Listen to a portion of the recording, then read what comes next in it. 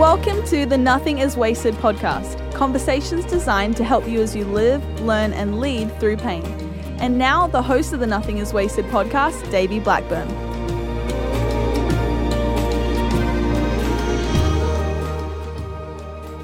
Hello, welcome to the Nothing is Wasted podcast. I'm Davey, your host, and joining me, Mel, our co-host. Mel, it's so good to see you.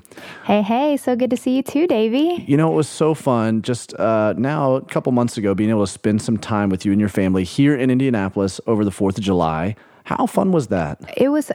Well, first off, we loved it. We love anytime we get to be around the Blackburn family. And I think it was just so fun being in your house all together, waking up, getting to have coffee and just talk about everything in so much more depth than what we usually get to go into. So well, anytime I can sit down and talk to Charlie, holy cow, you'll be laughing and then immediately get into a very, very rich, deep conversation, like a right turn immediately. You're like, how did you do that? I'm like, I love your husband. You just surmised why I love him so much is because he was so funny, but he has so much depth.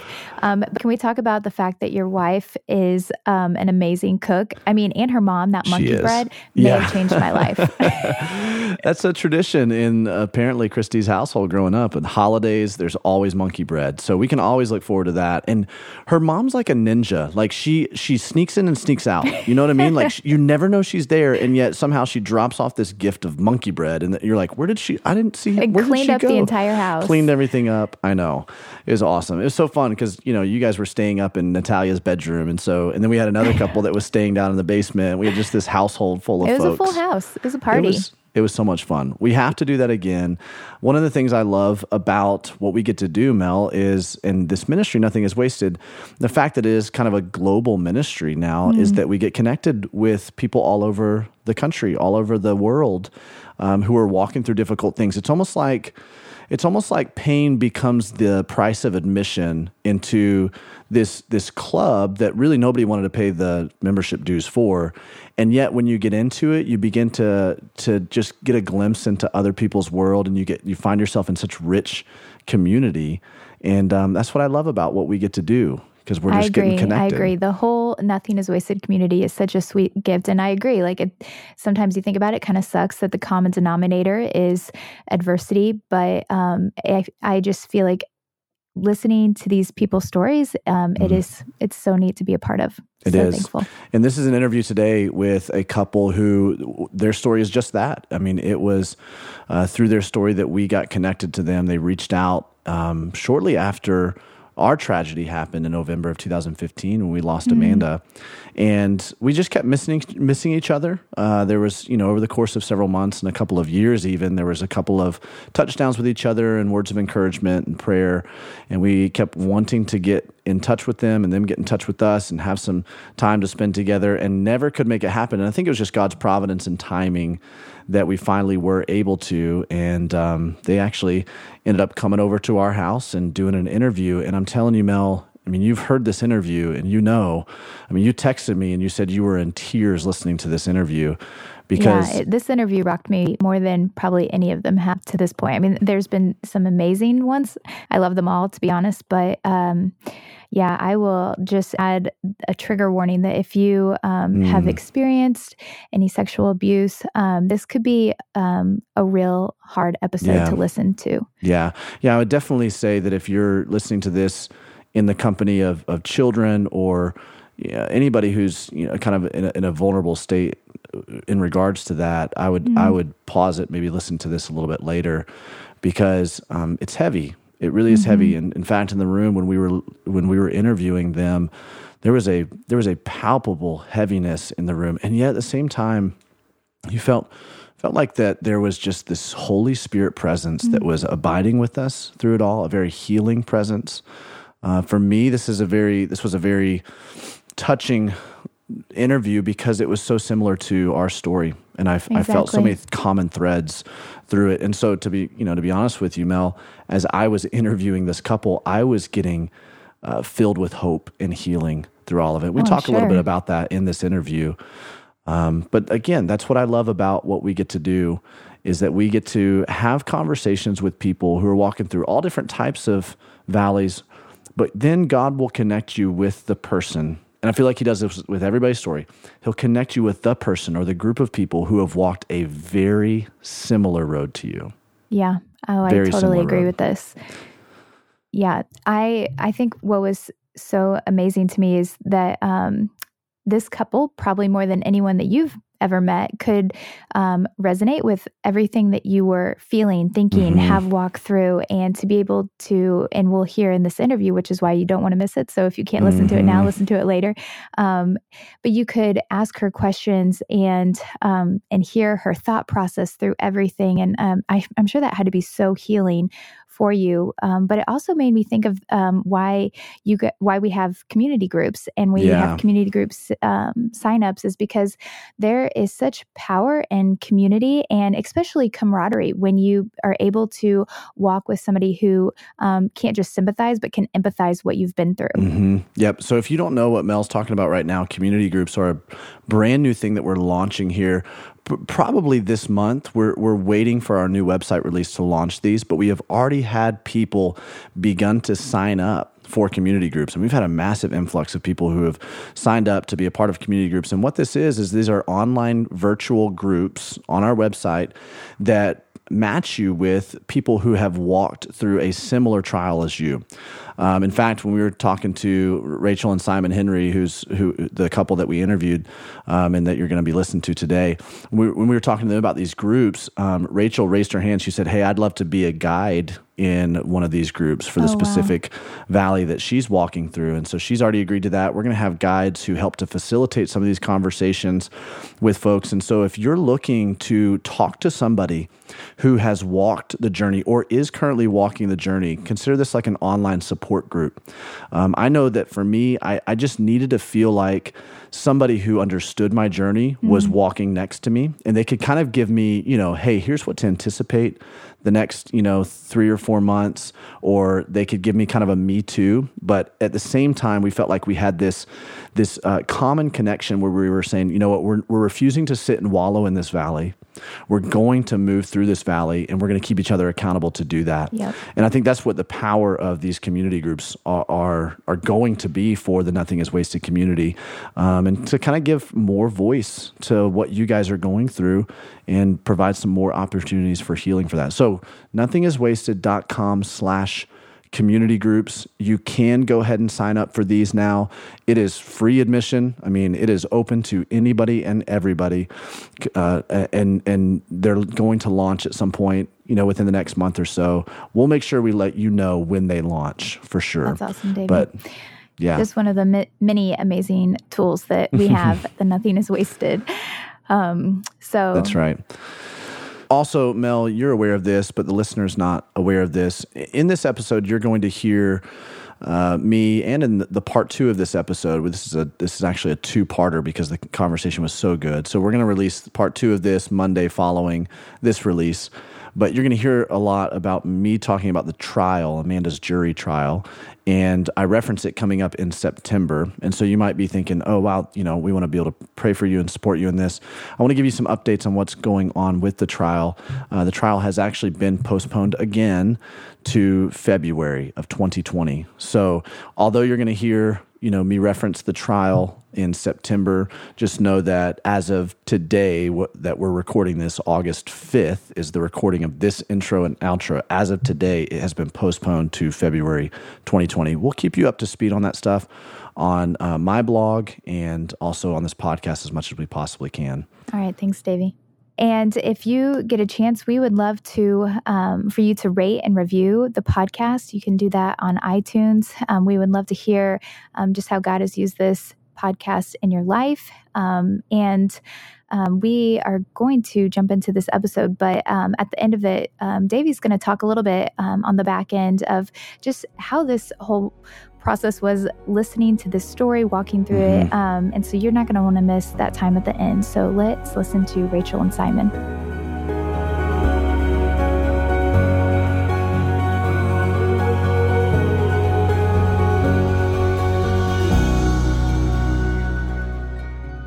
Simon, Rachel, great to have you guys on the podcast.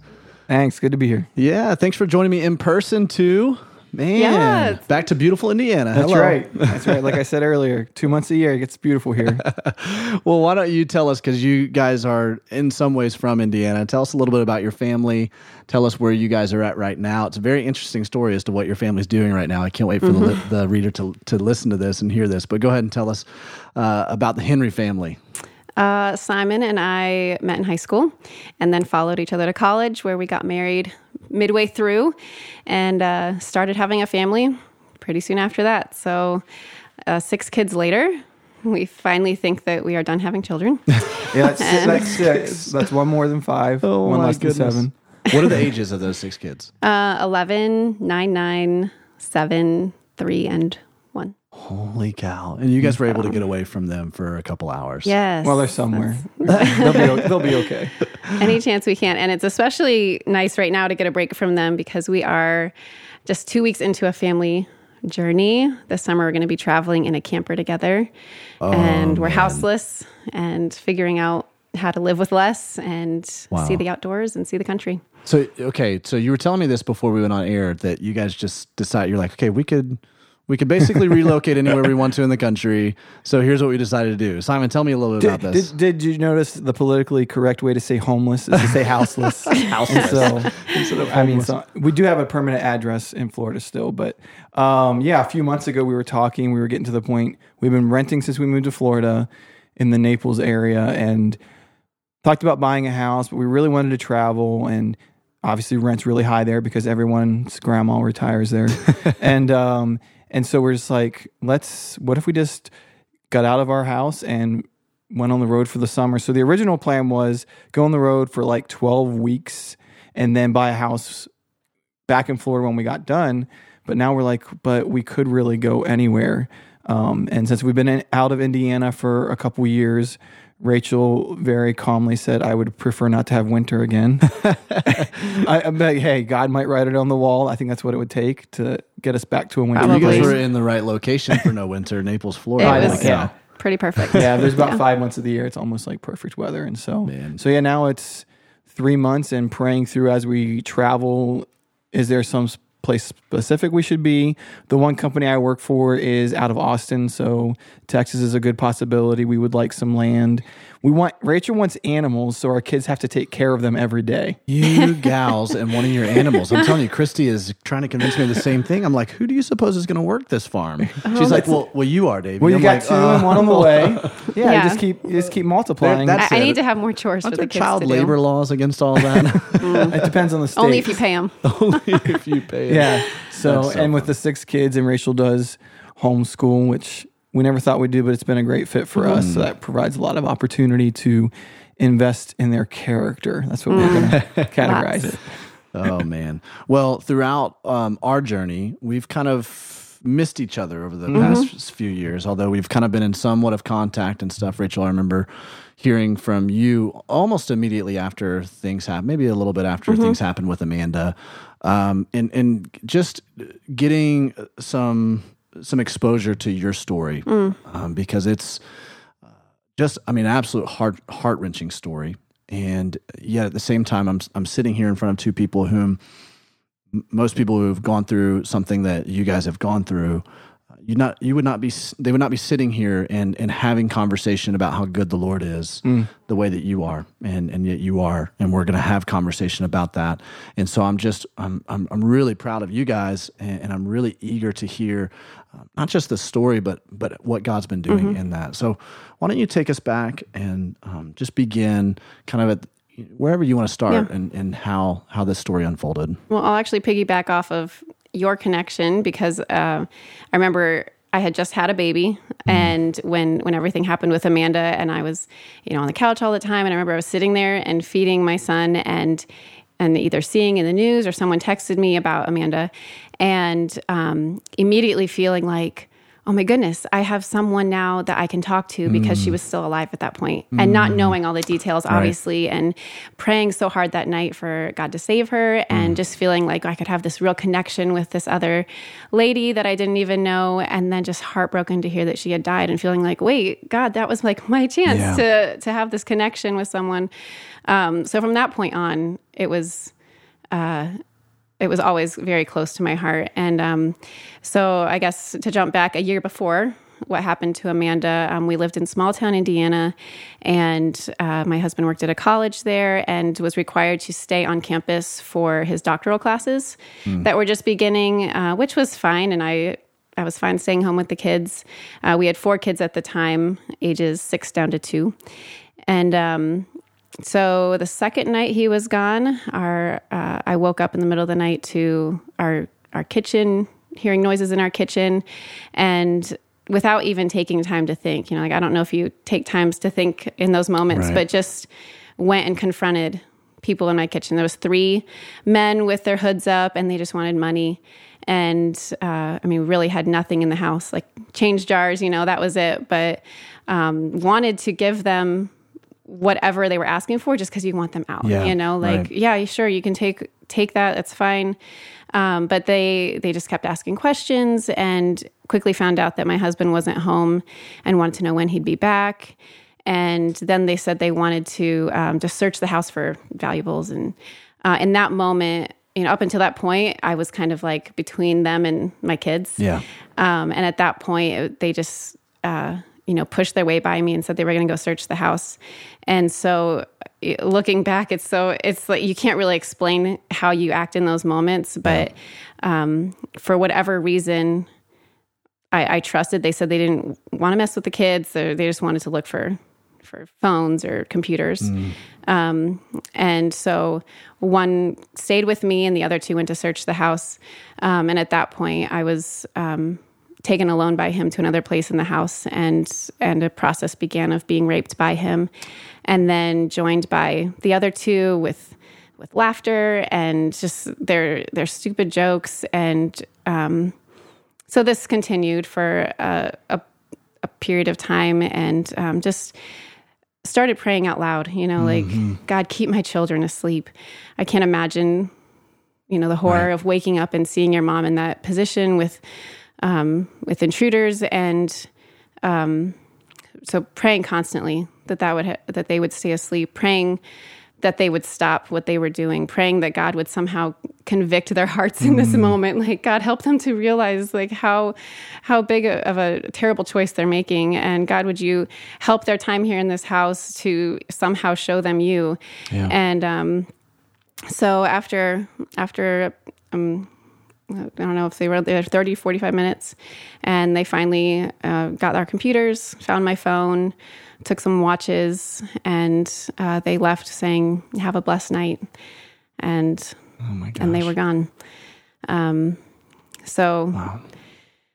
Thank the Lord, all the children stayed asleep. Yeah. The biggest miracle. At one point, I was standing in one room looking across my living room to my bedroom where I had a daughter sleeping with me since Simon was gone. And she was laying there asleep, and the lights were on, and one of them was rummaging through drawers right next to her. It's just purely God's hand and protection over them. And so... then you're left with, what do I do next? Yeah, right. I had no means to contact anyone from my home. Phones, computers, all of that was gone. And I thought, should I go to a neighbor and wake them up at 2:00 in the morning? I don't really want to leave my house with my kids inside. What if they would come back? Or, so I just decided the best thing that I can do probably at this point is wait till morning. And while they were there, they had stopped numerous times and said, you need to swear to God that you're not going to tell anyone what we did, or we're going to come back and kill you or your kids, Wow.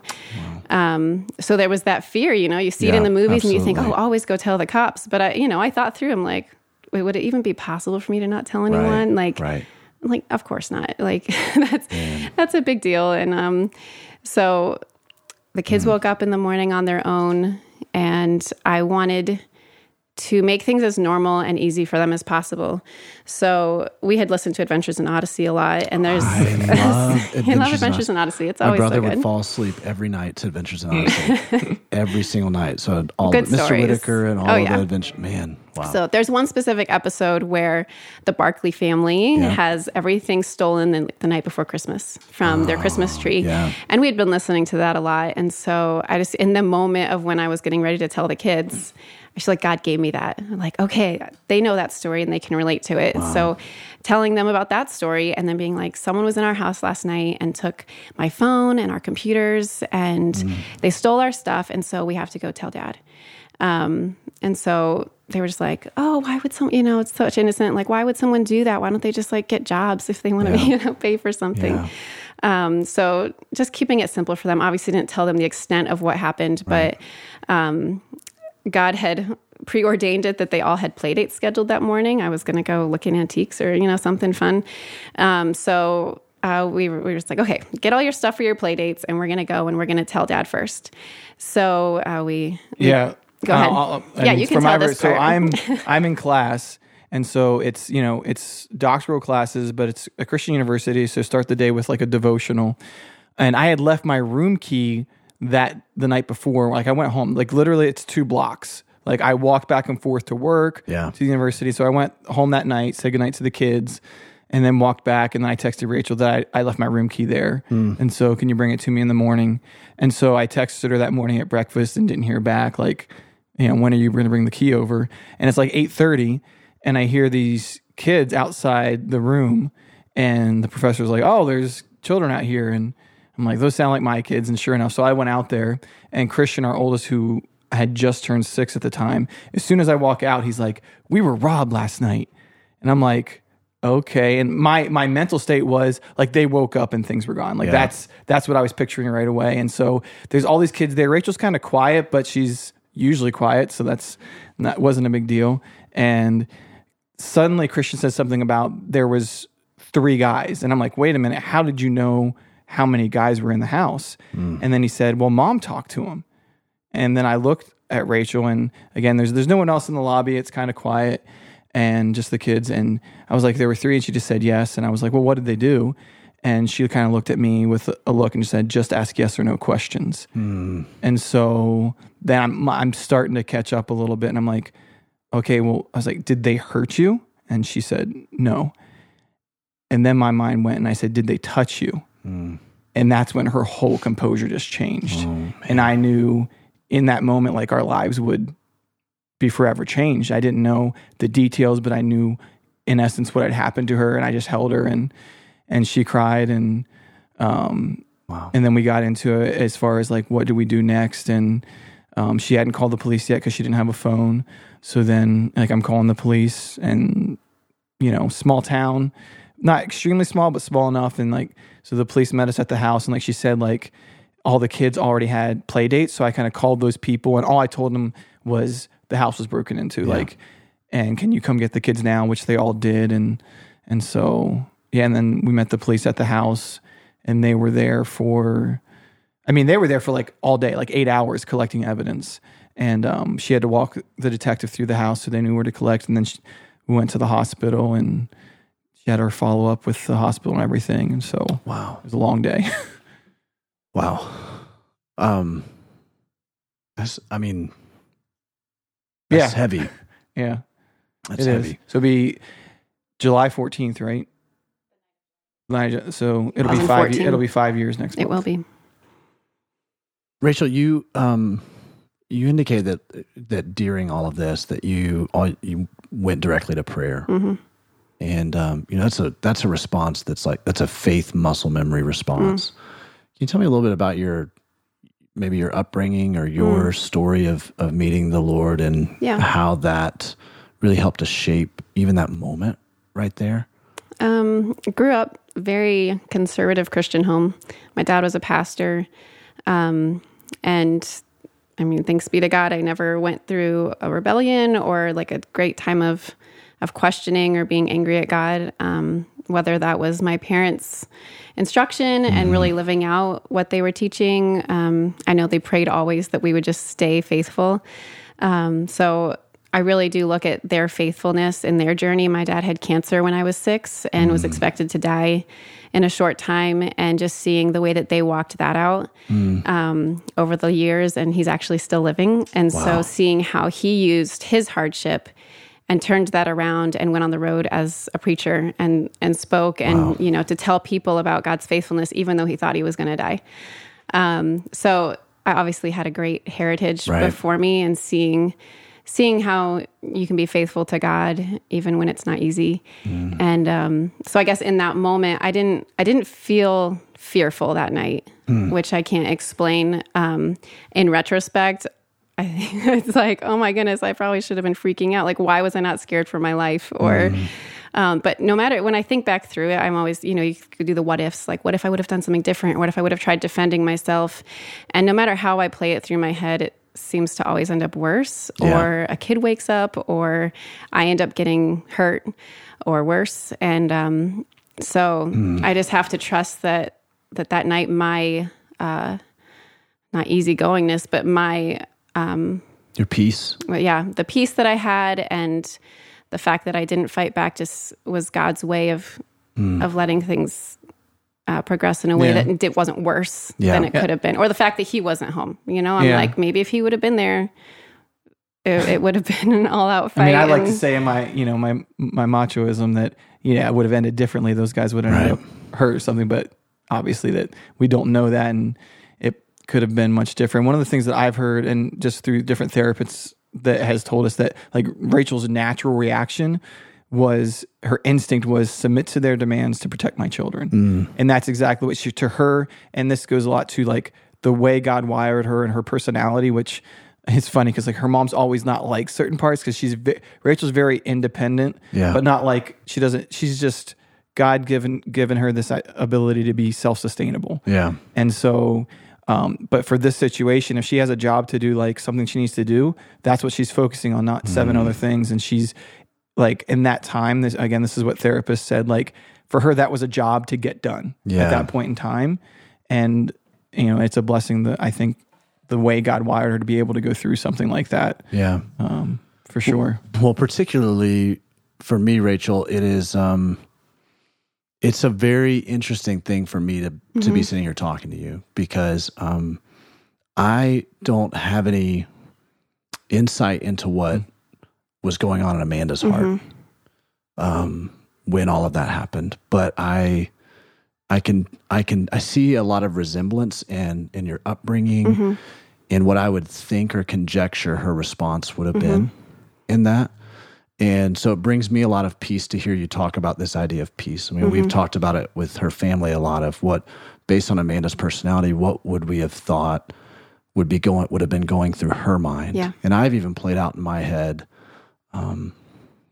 it was there in any way, was she trying to either reason with them? Was she trying to share the gospel with them?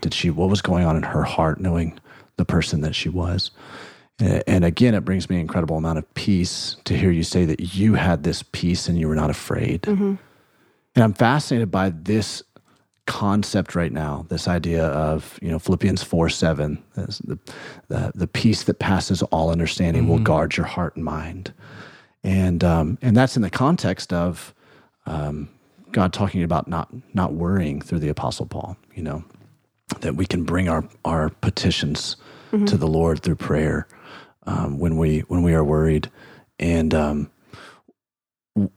to give me some more insight into this peace, this fearlessness that you were feeling in that moment, even if this is just for my own soul, just because in some of our tragic moments, in those moments that we know our world is being turned upside down, the moments we would have never imagined we would experience, the moments that we all fear that we're going to experience at some point, God shows up and he rushes in and he's there. Were you ever asking that question, God, where were you? Where are you? What's going on? Talk to me about some of that. Yeah. I mean, like Simon said, I think in that moment, it was just purely focusing on doing whatever I could to get them out of the house for the sake of my children. But as far as the calmness and the peace, I think it's God, and I was trying to not see them see the perpetrators as people who could hurt me, but like to see them as humans. And I was talking to them a lot while they were there, like almost trying to reason with them, like, why are you doing this? And, you know, trying to like, for my own understanding, like what makes you think you can do this? And it was clear just from their responses that they were not on the same page as I was, or whatever they were doing, they had no problem with. Right. So, you know, I was hoping, I think, in speaking to them, that it would make them see me as a person, and like that maybe they would realize what they were causing, like all the pain and, or, you know, the potential fear that they were causing. And I don't know if it did or not, and I might never know if it made a difference. But I do remember after they left, and I just laid on the couch, and one of my first thoughts was like, God, where were you? And immediately the image that came into my head was like, Jesus, you were here. And I imagined him standing in the room and watching and just crying. And just heartbroken at the choices that these guys were making, but at the same time not stopping it. Because that's your thought, like, God, why didn't you stop it? Why, like, that's what you always wonder. And obviously if we believe the same thing about the Bible, like, he gives us all the choice. And so as much as I have choices to do stupid things, they did too. And in this instance, God didn't stop it. But he did keep the kids sleeping.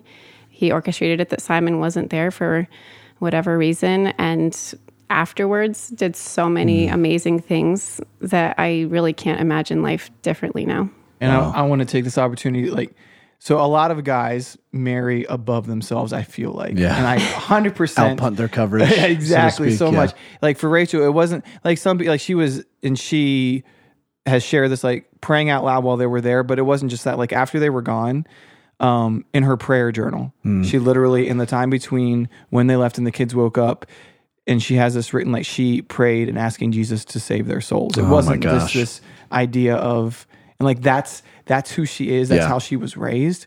And it's just a testimony to, like, that's her heart. And she said, I think she even wrote, like, obviously they need you. Like, there's something wrong here.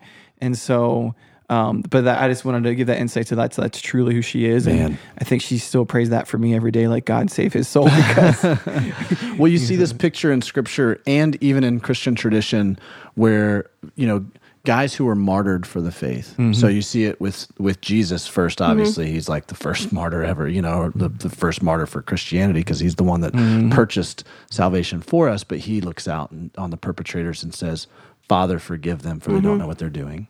Prays for them, right? And then ultimately opens up forgiveness for all of humanity because of that.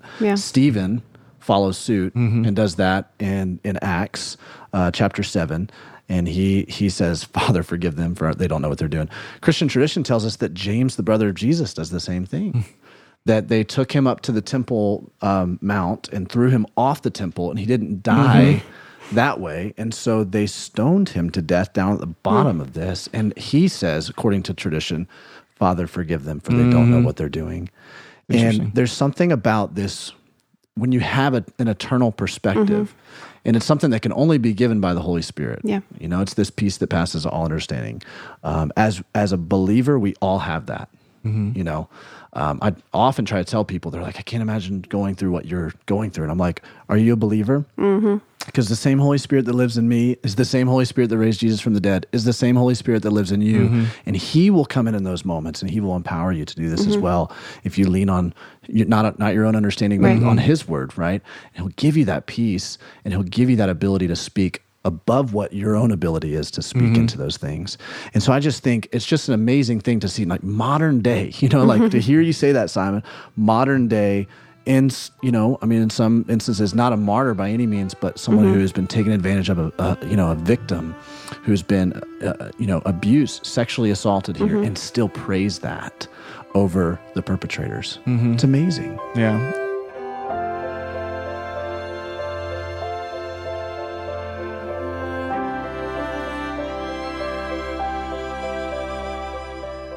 Just taking a quick break from this conversation to let you know about one of our additional resources you can gain access to by becoming one of our Nothing is Wasted monthly partners.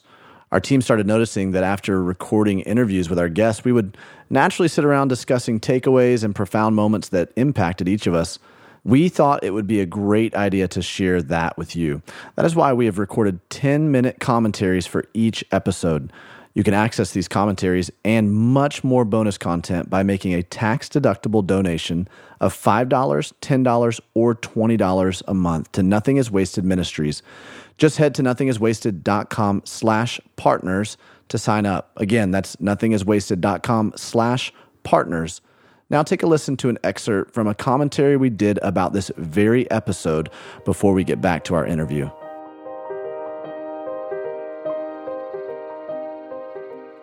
I had this moment when I went back into our house 3 months after Amanda was killed, and I remember asking God, where were you? Where were you when all this happened? And I believe he revealed to me in those 45 minutes that I was there walking around the house, worshiping, listening to worship music and praying. And when I laid down in the spot that I found her, I believe that he revealed to me exactly where he was. And I believe that it became a healing balm to my heart.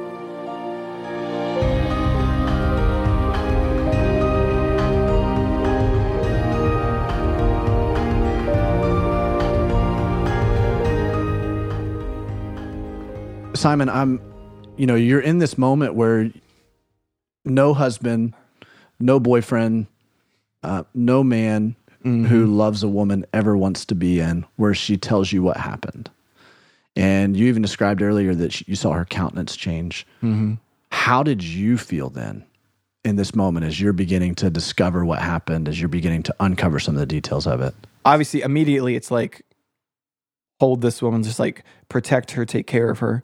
And then throughout the day, she spent a few hours at the hospital where they do like the follow-up and make sure they get all the information they need from her. And then she had to go straight to the police office and give a very detailed account right away, which was hours in the making. And so both of these places, I'm sitting by myself waiting. Wow. It's so distinct. At the hospital, I walk outside, I call my parents, which is no call you ever imagine making. Right. My parents live 9 hours away. And so my mom's reaction is just like, oh, Simon, no. And they get in the car and drive out right away. And then some of our pastors came to the hospital and were with me there. Then at the police office, I was sitting by myself and I was cussing God out. I'm not going to I was upset. And that's the thought. Like, I think Rachel was able to stay so calm afterwards because she was worried about me. But anyway, I'm at the police station, just sitting there, texting my best friends from college, 3 guys that mean the world to me, and just letting them know we live all different places now and that type of thing. And just not understanding, like, yeah, God chooses to intervene sometimes. We see current stories, biblical ones. Why not this time? Yeah. But I will say the days following, he completely won my heart. Like the way that he responded to me with such tenderness. Yep. I mean, even if he wanted to touch my hand or whatever, he was like, is that okay? Wow. And it was like within a week or two, and I was just like, I'm so in love with this man because he's just treating me with such servanthood and humility, and it was exactly what I needed. It wasn't overbearing. He didn't really talk much about those feelings that he was having, which I think was good, because then I would have tried to be like, no, don't make this about revenge or unforgive, like whatever. So in that moment, it was probably good. He either kept those to himself or talked to someone else. Wow. And we could deal with that later. But in those first 2 weeks, the body of Christ came around us like never before. It was kind of funny. It was almost like dying because it's like when something bad happens, people come and they say all those things to you that they either have always wanted to say or they're just so supportive. And that fact of realizing I could have died. And I think that's part of why Amanda's story meant so much to me, because really probably even up until Amanda died, I kind of just went through it and thought, okay, it happened.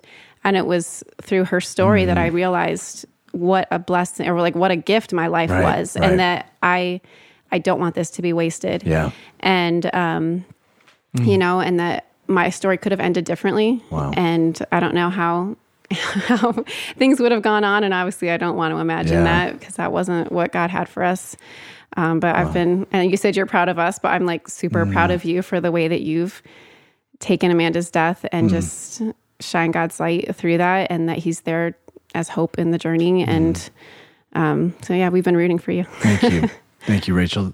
Simon, I think it's really cool that maybe you didn't know you were doing this, but just to hear Rachel say that you could have chosen to focus on one of two things. Again, you could have chosen to focus on the revenge and getting back at these guys, which nobody would blame you for that. But instead, focusing your attention on her and making sure that she was okay. Obviously, I could tell it just spoke volumes to you, but also it shows a tenderness, and as men, we're like, we want to have that tough exterior. We want to have that kind of, every Liam Neeson movie I'm totally about, but there's something about a kingdom-minded man that is both tough and tender, that doesn't just rise up to occasion to try to get revenge when they weren't able to protect, but actually steps in and begins to heal the person that has been offended, or the person that's been taken advantage of. I just think that's really cool and very, thank you, very insightful that you, whether you knew it or not, consciously. I remember at the time thinking all you've seen to this point are whether it's movies or TV shows, depictions of someone after something like this. I'm like, I could go to touch her and she could scream at me. I knew that's not her personality, but I don't know. This is an extreme situation. So that's being very conscious of that. And we talked about it since then. It's afterwards, the weeks afterwards, emotionally, we became probably closer than we've ever been. And in a married situation, how do you express that closeness? Right. And it's but it was just a really weird situation, for sure. Yeah. And so, you guys you referenced this. Most people would have this really visceral PTSD type reaction to these things, where they're, kind of living on edge quite a bit in the aftermath of it, paranoia.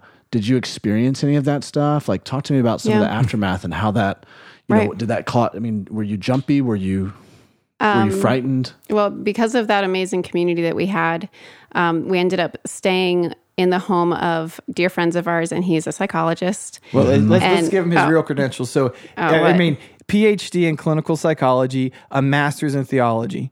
So it's someone that's really prepared exactly the kind of person for you both would want. sides. Yeah, Dr. Keith Puffer, an amazing man, and his wife Wendy. They've been. I feel like I just need to get to know this guy just because he's seriously is what he is. Wow. So we had the privilege of staying in their home, and it was, I just can't imagine anything better. Wow. They let our families come stay there, and they just took care of us. Can we just talk about? That's God's provision for you right there. For sure. That He laid that out. He gave you that person. I think a lot of times we go, God, where were you? Where were you? And God's going, hey, listen, I was there in that moment, but let me show you how I'm going to be even more present 100%. In the healing process of all of this, and really bring people up. Man, that's incredible. And the one thing that Rachel even referenced earlier about one of the lines I always say is the body of Christ, when we went through this, did what it was designed to do. Wow. They carried us through it. And it's not just our local church body, the true body of Christ. It was people from, this is a Christian university there, and people in all different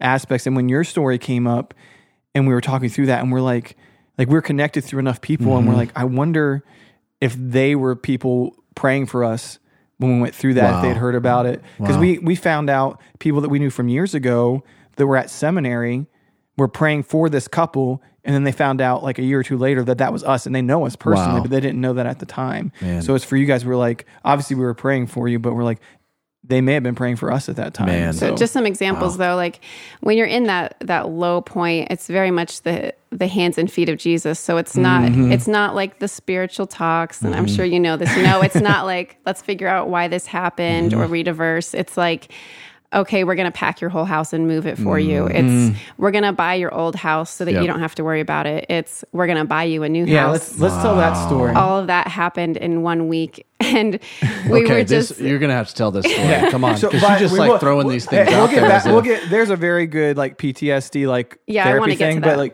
I think it would probably be good just to go chronologically, the days that happened. So, she didn't tell me the details of what happened right away, that day, which. For me, the next day, I'm my mind's going crazy. I'm I know what happened, but I'm going to the worst places. Right. in my head. So that and I'm night, sure on some level you were like, I want to know all the details. I also don't know if I want to know all the details. And so exactly. So and Rachel has great discernment, which I need to let her use more in our lives as a married couple and as parents. But and so the next evening, like our parents had the kids and we sat down and she was able to walk me through, because I actually went back to class the next day, because if I didn't go back to class, I had to wait a whole another year to start the program. But so I'm in class all day, physically present, but that's it. So then Thursday, some friends of ours, we found out pretty early on, like people seeing her was good for them. Yeah. Again, Rachel's personality, she can hold it together, but people seeing that she was okay was good for them to see that. So they came out to the house we were staying at. They brought their kids, and the wife said, my husband's on his way here, and he has something he wants to tell you.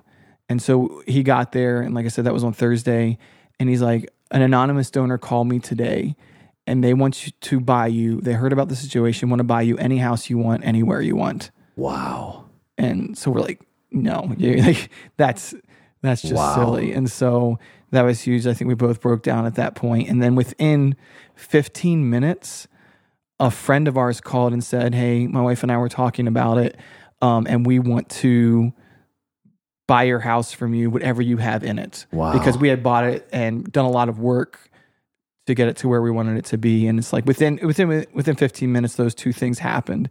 We had decided we didn't want to continue living there. Yeah. Obviously, yeah. Absolutely, understandably. Which wasn't even an occurrence to us. My dad was like, that day or the next day, he's like, well, I guess you're never going back to your house. And I was like, oh yeah, I hadn't even thought that far yet. Right. And so, man, and that was really huge to be able to do that. And then, one of my good friends as a pastor talked about these ambivalent things, just kind of these opposites, like such sorrow and tragedy, and within days you're crying tears of joy from the love of God's people and from that He's pouring on you. And it's physical stuff. So like, I mean, sometimes it feels petty, like why does God's bigger than a house or whatever, but those are things that you need. Exactly. And in those moments, like that is God working through other people. And it carries you through, and it shows you like God is there, and He uses His people. He cares about those petty things in our lives. I think, He doesn't, I think sometimes we dismiss those things because we hear so much like, don't put your stock in those things. It's hay and stubble. It's not going to be here in the end. But on the flip side, Jesus looked at the people and was like, hey, don't worry about what you're going to wear and what you're going to eat, because God will clothe you. He clothes, the flowers of the field. And they're clothed better than Solomon's splendor. How much more is He going to clothe you? And so that shows us that He cares about those things, and especially in situations like this, where that's a practical need. Yeah. And it's part of your healing journey. You can trust the Lord to show up and heal in those places through people the way that nobody else can. Yeah, and it was like when people have asked us afterwards, like what can we do for you? My advice now to people is, if you think of something to do for those people, like just do it. Wow. Yeah, just do it. Whether it's providing financially, it's a meal, just whatever if it comes to your mind, do it. Do it. And that's good. We got a lot of the bad theology comments from people. Maybe not if those come to your mind. Exactly. That's true. It's like, let's see if we can go back. Let's recant on what I just said. Obviously, there's 10 different ways you can interpret every single verse in the Bible, it seems like. And the way that we view it is that this is not God's plan. We live in a fallen, broken world. And a pastor friend of mine gave me kind of a line that I really like. And it basically said, like, God did not orchestrate this. He did not plan this, but you can be rest assured He will redeem it will continue to redeem it. And He's orchestrating and planning redemption out of it. Exactly. That's where His intervention comes in, where He goes, okay. And we say this, we've said this often on the podcast, that God's not going to necessarily intervene by preventing. He will always intervene by producing something out of it, though. Yeah, for sure. So for me, like the things that you were saying about people being there, I know that sometimes people are like, well, how do I just be there? I'm just going to show up at their house. So if I'd see somebody, they would come up and give me a hug and say, I was praying for you. Or send me a random email, just, I was praying for you. And I'm like, wow, people are thinking about me and they're not with me. Right. That means a lot. That's like huge. It makes you feel known. It makes you feel, like you have that love of other people. So that's really important. And again, with Rachel's personality, like people thought when they were around her, they needed to be strong and not show emotion. Right. But again, the way God wired her is like she can keep it together. Yeah. And when people would hold her and cry, that actually gave her the freedom to cry. And that's which was great for her. Like certain friends would hug her and cry, and she could finally cry. Like, and so it was great for people to be able to give her that freedom to show her emotion was kind of a gift in itself as well. Yeah, Rachel, you said something that I thought was really interesting because your response was, how can I not tell somebody about this? Mm-hmm. Oftentimes, that's not the response of young women who are in this situation. It's oftentimes I'm not telling anybody about this. Right. Can you talk to me about that? Speak into that a little bit. Why was that your response? As you've kind of begun to minister to other young gals, why do you see that that's their response? What would you say to somebody who has experienced a rape or some kind of a sexual assault or taken advantage of in that way? They're hiding it, they're covering it, they don't want to tell somebody about it. Yeah, well, there's definitely a lot of fear around this whole topic. Either fear of being exposed. It's definitely vulnerable to even admit that because it makes people think about you in a way that we don't like being thought about, right? Like, for a while, I remember feeling like everywhere I went and people I knew, like they look at me and all they see is like a girl who was raped. And that's like what they're thinking about. And so I think there's this fear of being exposed, right? And then maybe, and for other people, it's like the fear of the perpetrator and how are they going to respond? I really never even considered not telling someone. And I just have to attribute that to the closeness I have with my husband. I would never want to keep something like that from him. I was never promiscuous or anything. Like it was just totally a new level of like, of course I have to tell my husband, like I cannot keep this from him. So, and I think maybe I know that some girls are thought that they're not going to be believed.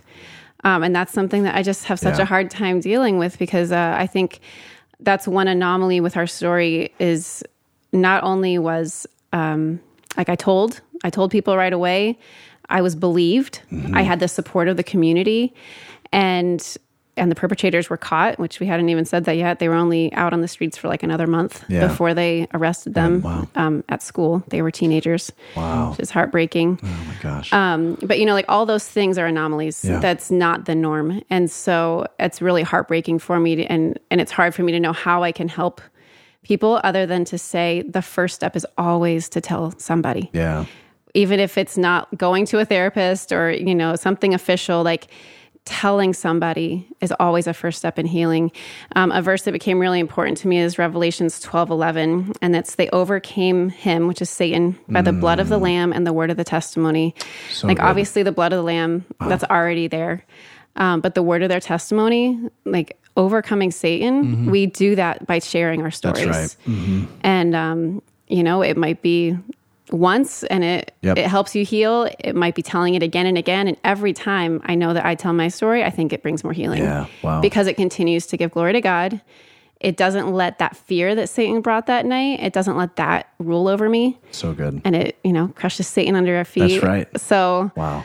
She's preaching now. She is preaching. Holy cow, I'm getting chills over here. That is so good.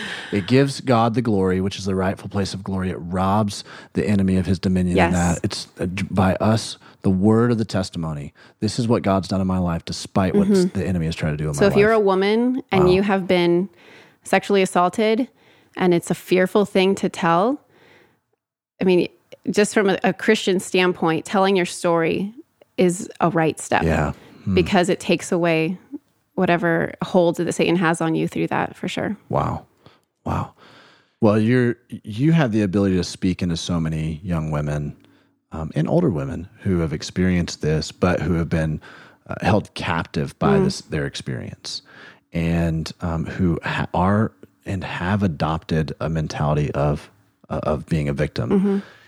There's a difference between being a victim and adopting a victim mentality. Yes. How would you speak to that? I mean, you just said it's a choice, a decision, but if you're sitting across the table with a gal who's experienced this and you've seen, man, they're still kind of stuck in this.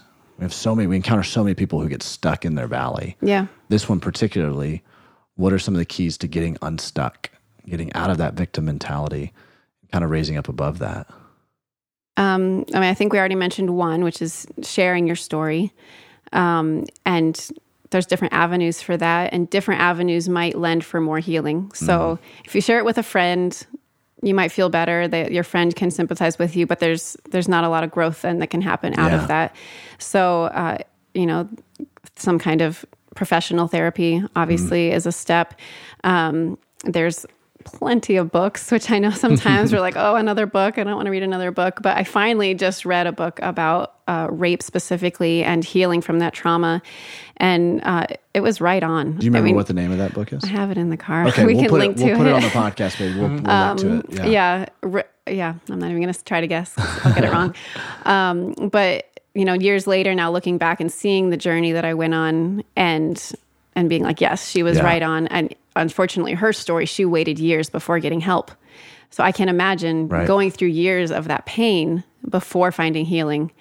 But it can still be done. And she goes through exactly. And I remember listening to your podcast different times and the stories and how similar, no matter what the trauma is. That's right. So many, like the steps of healing are still the same. Like I know for us, a couple of weeks after what had happened, we realized we were living from just that point forward, and we didn't even remember the rest of our life. Wow. And like realizing, okay, we're in a very small circle right now, and life just feels terrible. But someday we'll remember what happened before today, and we can think bigger. Wow. That's so good. You guys are now this is what I love about being able to talk to folks who are several years removed from their tragedy. You guys are doing some ministry out of this. You're turning this around and the point of the Nothing is Wasted podcast is helping you find purpose in your pain, helping you live, learn, and lead through pain. And I love hearing about how people are turning their pain around to help somebody else in their pain. Can you talk to me a little bit about this? Because it's beginning to evolve now, some of the ministry that you guys are doing, some of the work you're doing with this. I had kind of told God from the beginning, like, I want this to be used, but I don't want to just be sharing it with everybody. Yeah. It's not the type of thing you just want to be like, hey, guess what happened to me, By the way. Yeah, it's true. Well, those things, there's a certain number of stories, certain types of stories that really sit heavy and completely suck the air out of a room. When and I have to be happens. careful because since it did happen to me and I'm so used to it now, it's very easy for me just to tell the story and the other person is, oh my goodness, like they're like in a heap because they can't imagine. Yeah. Most women, it's literally their worst nightmare. Exactly. Yeah. It really is. And it's hard because they're all of a sudden now they're having to process through all that. And the thing is, like, they go home then in fear. Yeah, that's it. And they're locking their doors and I'm like, oh, I don't want my story to create fear in people. Yeah. So whenever I know that people hear about it, I'm like, please listen to the end, because it's a lot bigger than that one night. Wow. But I kind of told God from the beginning, like, I want you to use this story or else it's just wasted. And I will share it, but I want you to be the one to bring it to me, like, so that I know when to share it and I'm not the one always just bringing it up. Yep.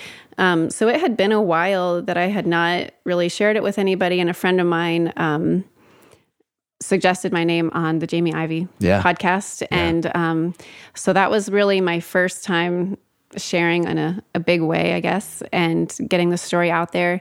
And then in the last year, I've had the chance to share it just a MOPS group, mother of preschoolers, and then at a women's retreat, which was like a 4-session weekend, and really putting together not just my story, but then like a message of hope. Yeah. And what's bigger than the story. And the cool thing about that is with that verse about sharing our testimonies, the whole last session was just there for women to share their stories.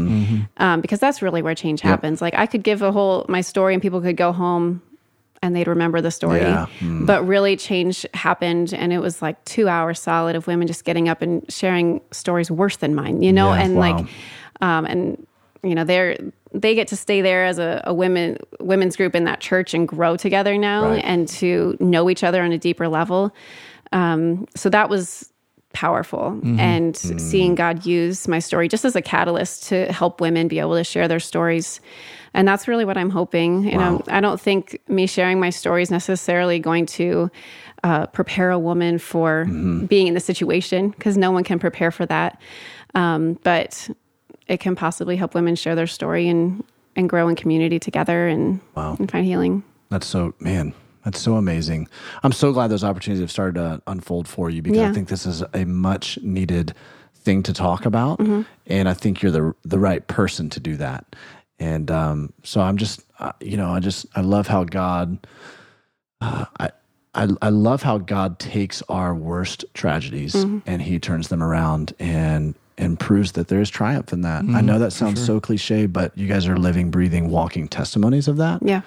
And it's cool to see, and I'm really excited to follow to see how that continues to unfold. So again, Rachel, the way she is, she's like, well, if people want to hear from us, like they'll contact us. And I'm like, my mind's very put it out there. Let's growth go. and business focused. I'm like most people just don't know we exist, other than our circles and stuff. And so this past year was like her getting these few opportunities, which kind of created themselves, and then building, a simple website with some things that we want to offer to come into churches, Christian colleges, because it's such a need. And I think she saw that at the retreat. And that's the thing that when she came back from that, which was like 3 nights where I had all 6 kids at home by myself. So I'm like, and I got sick, and she was sick there, and I was sick at home. It was crazy. But she came back. She's like, I'm just so surprised. Like, I don't understand God using me, because she was extremely intentional from night 1. She told me this, like preparing women, like, I want you to get ready to be able, at the last time I'm going to open it up to share your story, because that's really important for her. And these women, and from what she told me, some of them that have experienced sexual assault and literally had never shared it with anyone before that day. Wow.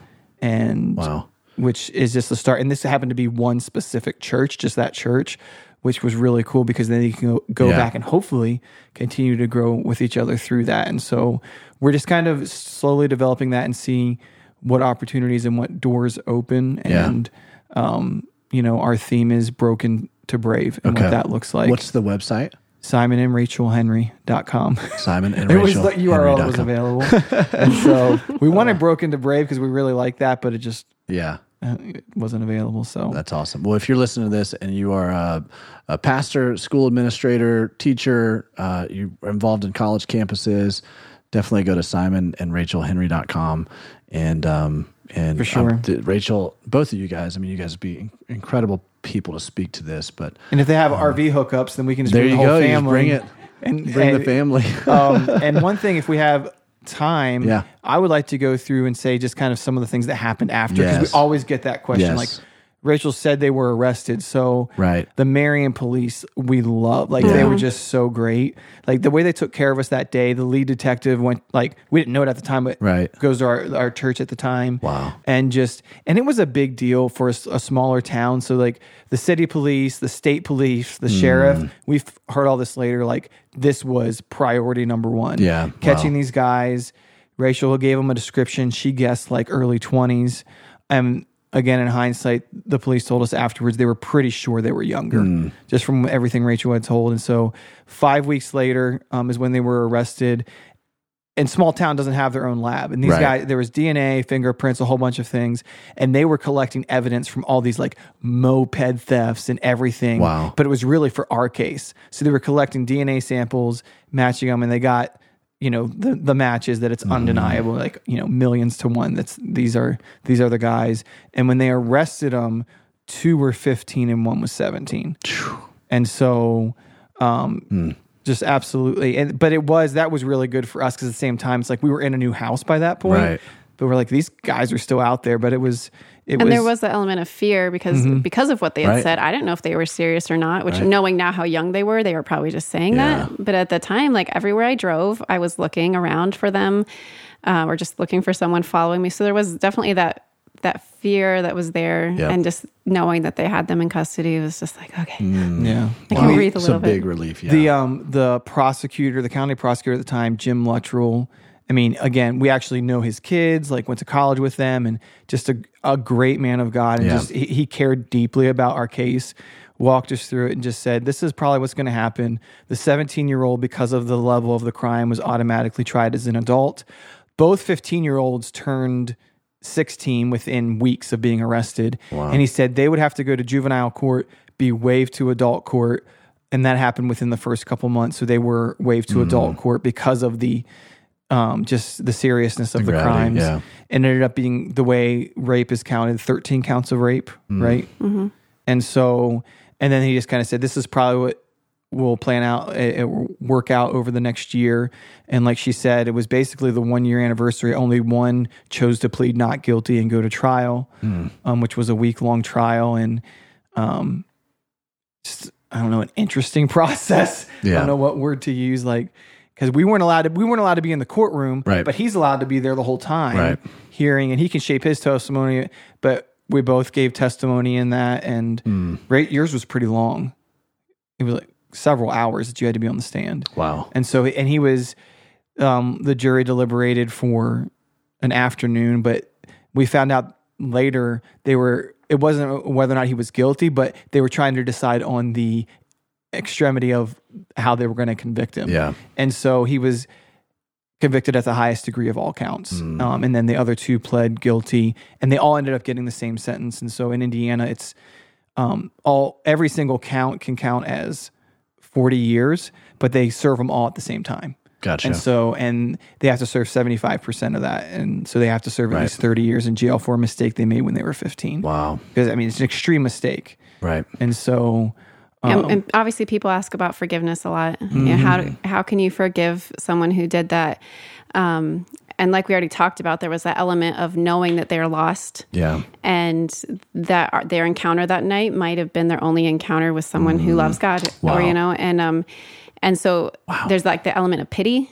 Yeah. And especially once I found out their ages, and I'm a mom, and it was like I felt so sorry for them, for the life that they've probably had to live, first of all, and knowing that it's probably been really awful. And then, you know, the choice that they made and how it's going to really affect the rest of their lives. And so as far as forgiving, I feel like it wasn't as hard for several reasons, like that being part of it, but also the way then that God worked and did so much healing and brought so much good out of it. Yeah. It was like, what choice do I have to forgive? Yeah. Because of all the good things that God brought. Like being bitter would only be hurting myself. Right. So letting it go and really praying for God's hand on their lives now that they're in prison. And you know, sometimes people think I'm silly for saying this. Sometimes I even wonder, like, maybe I should have, if I really wanted to show forgiveness, which I got to forgive them each to their faces in the sentencing. So that was really important. But I'm like, would have it been even more profound to them if I would have asked the judge to give them less time? You know, like did I miss it? You know, like I wonder those things because I have my life and I have my family. I have everything that I need, and they still need Jesus. Wow. And maybe I could have asked for more. And I will say again to Rachel, like the judge at the sentencing, it was the same judge for sentencing for all of them, greatly praised her. He's like, he's been on the bench for a long time, and I've never seen someone come into sentencing and tell them they forgive them and say that they're praying for them and those things, which she did. And it was just another huge testimony to who she is. And after that point, what the goal is for what we want in our lives and the people that interact with. Yeah. Wow. Well, thank you guys for sharing that, because, you know, we're facing a trial in September. I've been wondering about that. Wow. Yeah, in September. So is there 3 also for you? 3, well, 1 trial, because the other 2 have struck plea agreements. So, so they'll testify against the shooter. Wow. You know, we're preparing our hearts and minds right now as we're stepping in. This summer's kind of been a preparation season for that. I've been thinking a lot about it over the past few days. To be honest with you, it's been weird how I've been thinking a lot and trying to prepare my mind. So it's help. This is equipping for me, for you guys to talk about this. Yeah, because my goal, because I also said something at the sentencing, and I mean, I basically said, you guys are entering, I mean, this is prison, like, you're going to need Jesus. Mine was much more like hard, and where hers was like forgiveness and feeling good, but it was still like, I mean, it's very tough. I don't know, you probably got this question a lot. I got it afterwards from so many people, like, I just don't know how you deal with it. And I'm like, I don't have a choice. Yeah. Like, it's like, either you let it just eat away and you implode, or you let, like, for me, honestly, like, looking back, I don't know if I handled it that well, but I feel like I let other people carry me. Yeah. It's like, at the time, like, I wasn't, like I said, I was really mad at God for a long time. to the point where I think Rachel just said, I'm like gonna pray for you. Like it wasn't that I ever lost faith from a logical standpoint, but emotionally, I was like, I didn't really want to have this close emotional relationship with you because of what you allowed to happen to this woman. Wow. And so, and I think Rachel got to the point where she's just like, I'm just going to pray for you. And as actually, when we were talking offline about this, like the company that I went through this like leadership program, it was like their content, the power of a praying wife and the power of a Holy Spirit, which was huge for me, which led us to moving to Florida when it comes down to it. So. Wow. Guys, here's what I want to do. I think we've got so much more that we need and could talk about, but we're gonna take a break because we're kind of out of time, and we're gonna make this a 2-part conversation. So, if you're listening to this, make sure that you join us for part 2 of my interview with Simon and Rachel Henry. It's gonna be awesome.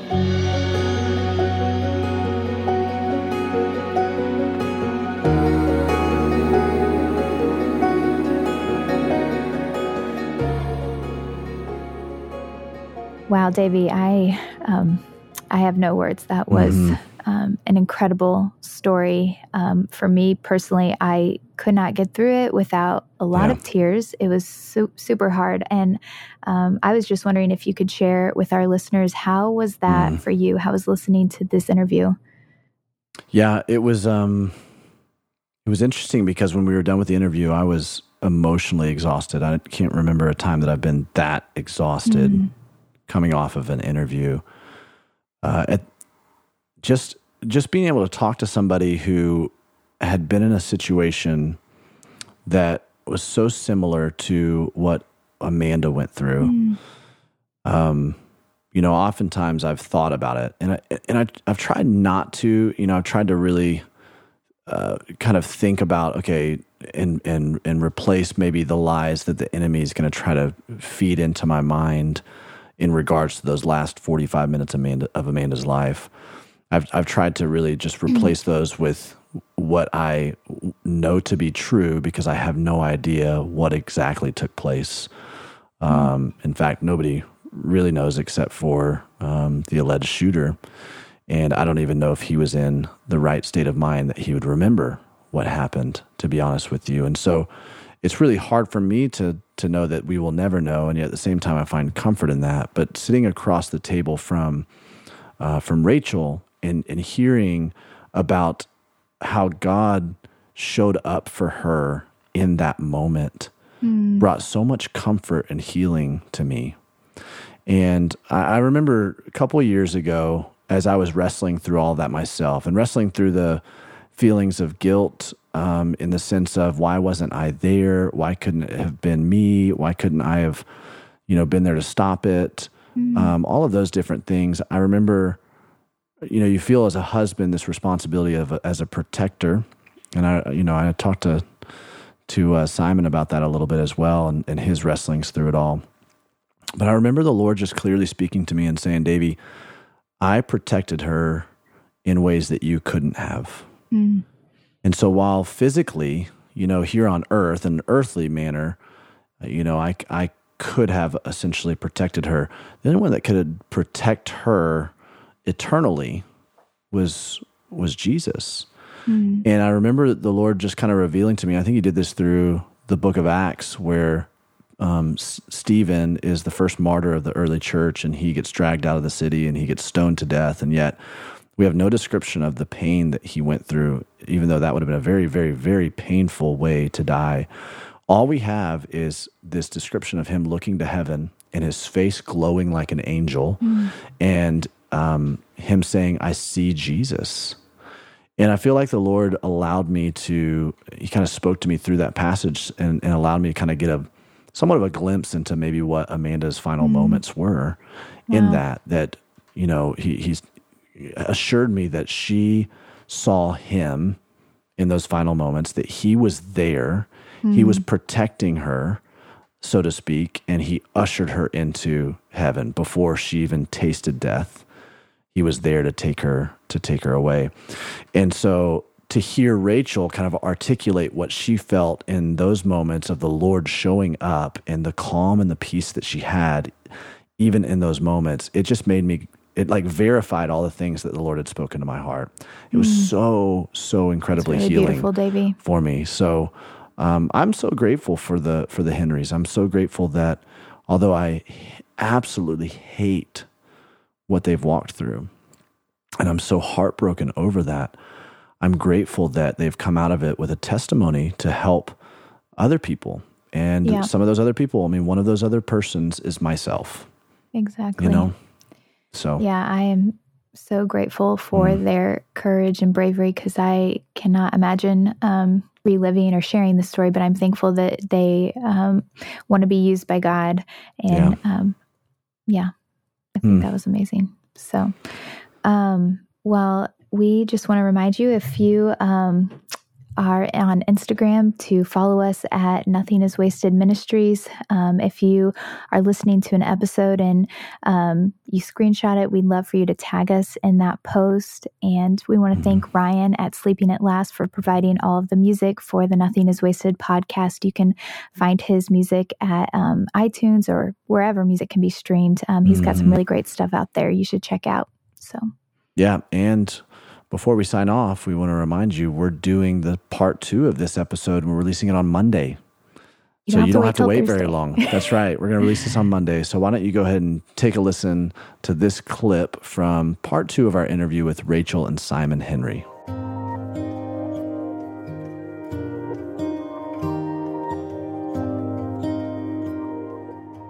Well, it's different when you're living with people and they all know what you went through. Yep. And then suddenly you're in a setting and nobody knows. Yeah. And you feel like this is a really important part of who I am today, and nobody knows. Right. And wondering, when is the right time to share this? I don't just want to suddenly be like, well, guess what happened to me a couple of years ago. And I'd been praying about it and feeling like God was prompting me that I needed to be real with these people and share. And I mean, I could usually tell the story pretty mildly and not get emotional. And it had been so long, I guess. It was at a small group setting in a women's Bible study. And it was the kind of thing I was like, God, if you make a moment, I'll share it. And I was real nervous. Wow. You know how you get when you're real absolutely. nervous.